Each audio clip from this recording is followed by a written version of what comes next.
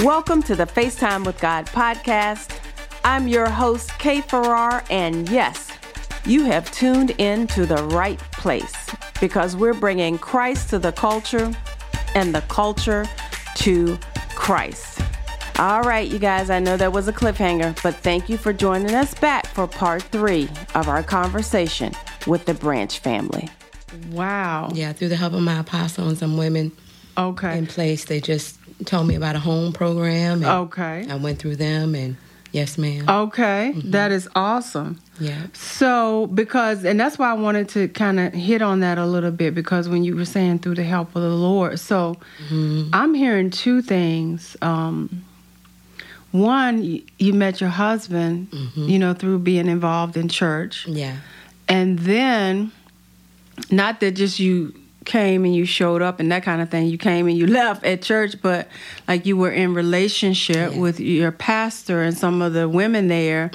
And so they were kind of advising you and guiding you, and they helped steer you and support you in the direction of, going through this program where you got your home. Yes, absolutely. Yeah, that is that is outstanding. And again, it just talks about connection, community, and in a sense, your extended family that was very supportive for you. Yes. Okay, cool. All right, so Jeremy, tell us a little bit about like why being married and being a father and a family man. Why is it so important for you?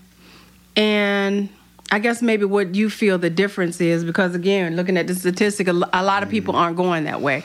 They're they want to be in a relationship, but they're like, well, okay, we just be in a relationship, but we won't get married. So why was it important for you not just to have April, but to have a family unit and to actually be married? Well, I came from single parent home. My mom raised, I got 3 brothers, three boys and a girl. I'm the oldest.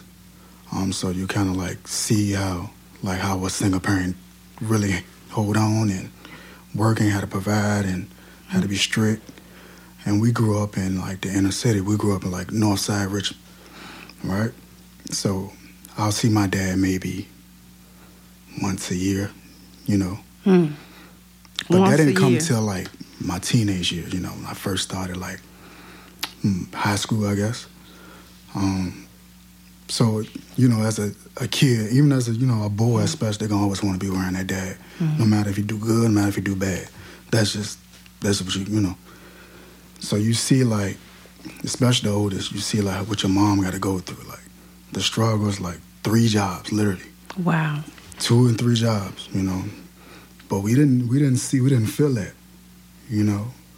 She worked out hard that we didn't feel like poverty or feel like, the stats. You know what I mean? We didn't know it because she worked out hard.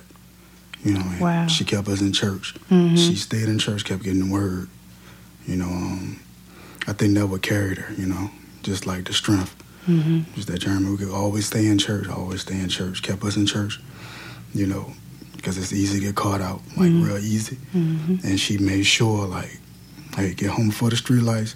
Don't be around nobody you're not supposed to be around. Watch your brothers and sisters, like, that's the oldest, And you see it as the oldest, like, okay, you can see how it can take kids away from you. And you can see how the majority are single-parent homes. And most of them was mothers, grandmothers. And you see it, some of them don't have no parents at all, right? So you kind of feel like, okay, this don't supposed to feel right. This don't supposed to feel like the normal, you know what I mean? And you see like the other side, and you start looking in and seeing like other cultures, and you might have those 1 or 2 examples that you see that, okay, like my best friend, my close friend, he have his mom and dad. And so I used to get on him like, man, he used to trip because his dad was real strict, right? And I used to be like, listen, man, we don't have that. I said, you got your dad. You know what I mean? And I used to go back and forth with him. And he's like, Jeremy, sorry. I said, bro, your dad in church. He pushing y'all through school. Wow. Like, why is you complaining?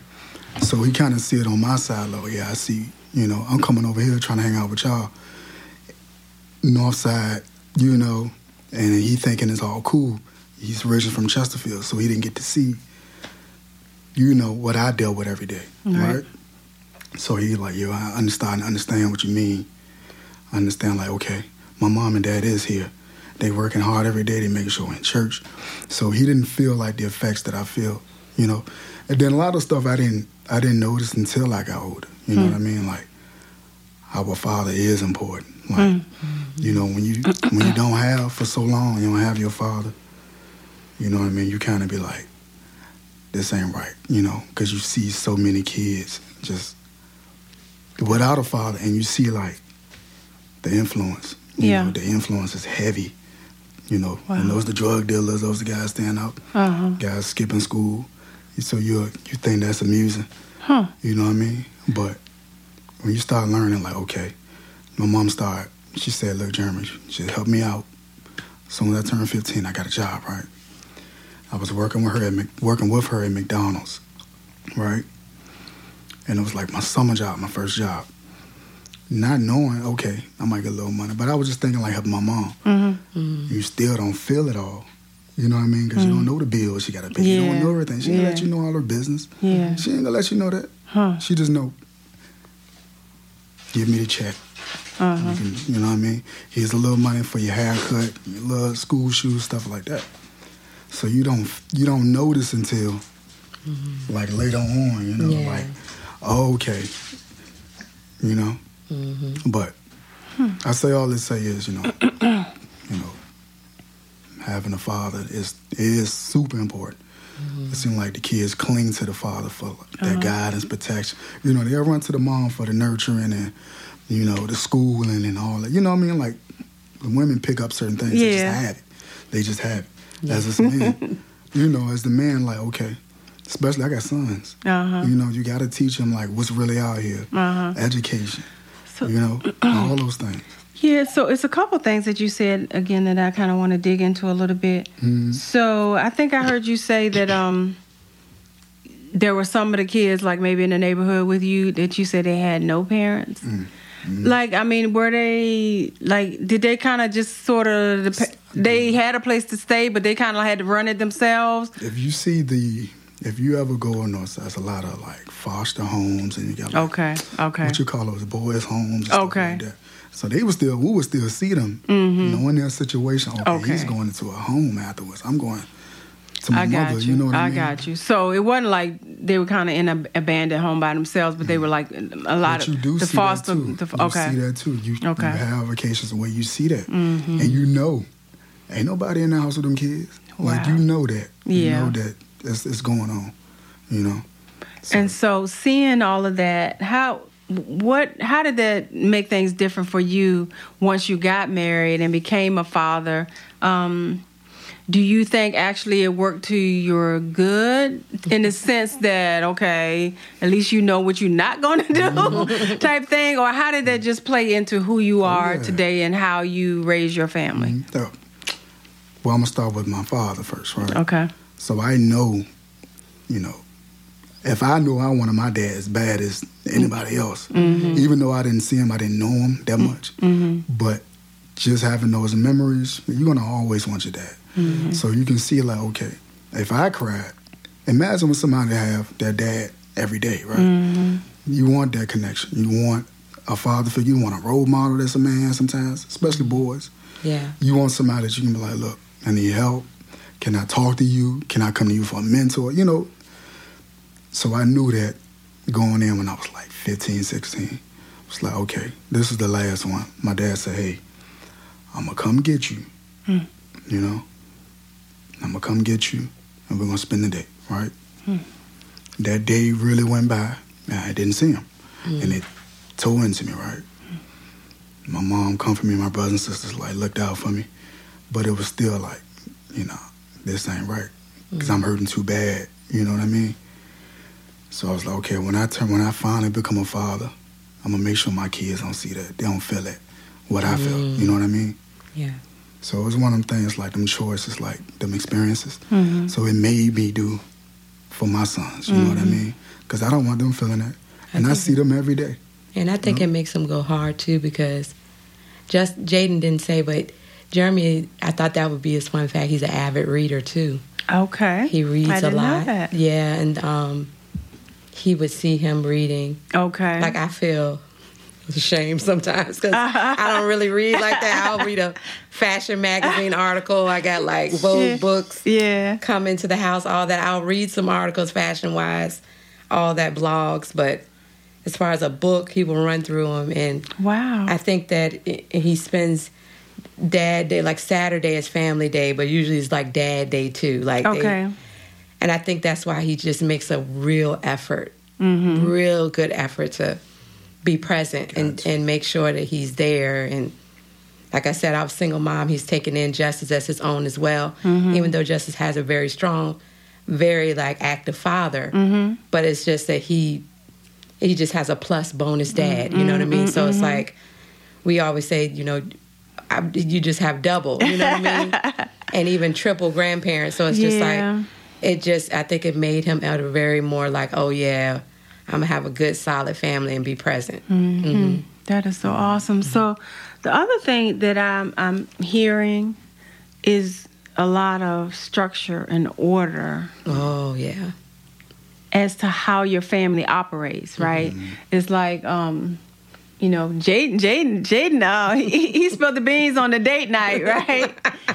But then even how he structures his own time. I don't know of too many kids that structure their time like that. And he's just rattling off the times. Yes. But that structure, because one of the things a lot of educators talk about is the lack of structure for many of our kids, right? Yes. And you know, sometimes I kind of say, let's think about this. If you got a child that all of their activity is just really overstimulation, like they're looking at, you know, video games, and the games are like jumping, you know, bumping, lights are blinking, you know, you got to move so quickly, you know, milliseconds to do these video games and whatnot. And then if they're just around just a lot of music videos, and then just always action, and then you come and want them to sit down in a classroom and sit still. Absolutely, yeah. It's how can you expect that to happen? And then you want them to go to, you know, to do this activity and then switch and change and do that. And I mean, be structured in school when there really hasn't been any structure at home. But it sounds like in your case, it's really the opposite. So how do you balance like the structure with, you know, freedom? And I mean, do you think you guys are like super strict, or is it that you kind of lay some things out there, or is it just that the kids kind of know what's expected? Like Jaden, he structured his own stuff because within the expectations. I mean, maybe tell us a little bit more about how the family dynamic works in terms of the structure and your day to day. Like, how does it operate? Oh yes. So I would say we're very, very much so like we believe in order and just having things scheduled. And I never scheduled out Jaden's, you know, day. You know, I just started him off doing those things that he needed to do as he was transitioning from virtual to being at home. So he saw the benefit of like, oh, you know, if I do these classes and I get all of my electives out of the way, I'll be finished. I won't have to take it in high school. I'll get the credit. So I feel like a lot of times just talking to the child and explaining it, and he in his mind like, oh, well, let me get this done. So then he started doing his scheduling and doing all the things needed for the different classes. And he realized if I get it done, I have free time to do whatever. You know what I mean? So it was kind of like, not mind manipulated, but just some kind of like letting him see, like even when you mentioned the screen time. He was on his game a lot and stuff. And so I just let him read an article. Like, boom, this is what it does to your brain. This is what happens. And he read it and was like, oh, no wonder you're scheduling my screen time, you know? So I think a lot of times you just real with them and just explain it. And him being smart, he's analytical. So he just read it and was like, oh, so I do need to have a time frame for this, that, and this. And he just always at 9 o'clock, it's time for bed. Let me go brush my teeth, all this. So once you start that schedule, I feel like the kids want that, and they just pick up on it. So that's what he did, you know. Our pastor is very much like, just order. She just teaches us from that. Wow. And then even praying with him every morning. That's how we do our day. I pray with, Jeremy prays with me before he leaves for work. So we just have a schedule, but not really scheduled. Right. And I think that, I don't know, I just feel like God just allows you to be that way. I don't feel like it. Okay, some people outside looking at like, that is kind of strict, right? I don't think it's strict. I think it's like order, like you said. You got to have a time for everything, right? Right. Hey, Monday through Friday, we're going to go hard, get this schoolwork done. Yes. I'm working, your mom working, everybody in here doing their part. When he's sitting on the game all day long, you don't do that because it's going to mess with them. But it shows. People don't understand. Their performance in school, it will start throwing them off because only way you think about that game. You think about that TV, right? So I let them have the game on the weekend. That's what we do. The game's on the weekend. You do good in school during the week. Earn it, yeah. Earn it. Have a ball. Dude, we about to have a ball this weekend. But if you don't, you did what? You ain't paying attention. In school, the screen is right there. How come you're not paying attention? If I get 1 or 2 instances like that, all right, no game this weekend. Yeah. You got to earn everything. I got boys. You got to be hard on them. You got to be like, look, this is how you do it. Get up, make that bed. I ain't got to look at the time. I ain't got to look at the watch. You know what time to be in that class. Simple. Wow. So do you ever have to remind him to get on to the class, or is he pretty much do it? Now he does. He does, but he's still a kid. So you gotta. Sometimes they don't feel like it. Hey man, you know what we come for. It's time to knock this out. But you gotta show them the value of it. You know what I mean? Like this is what you get out of it. You know what I mean?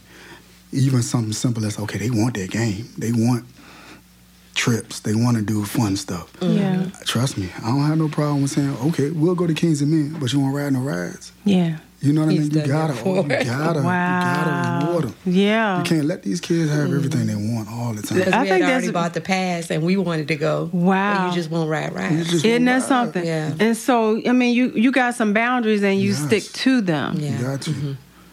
Yeah, I've heard a lot of people talk about sometimes in our community, people, love their kids so much that they don't say no, they don't correct them, they just don't want to, put any boundaries around the kids. They messing them up. You know what I mean? You can love them. He knows, they know, just as they know. If I love you, I'm going to tell you what's real, I'm going to tell you what's going to help you out and what's going to set you up for life.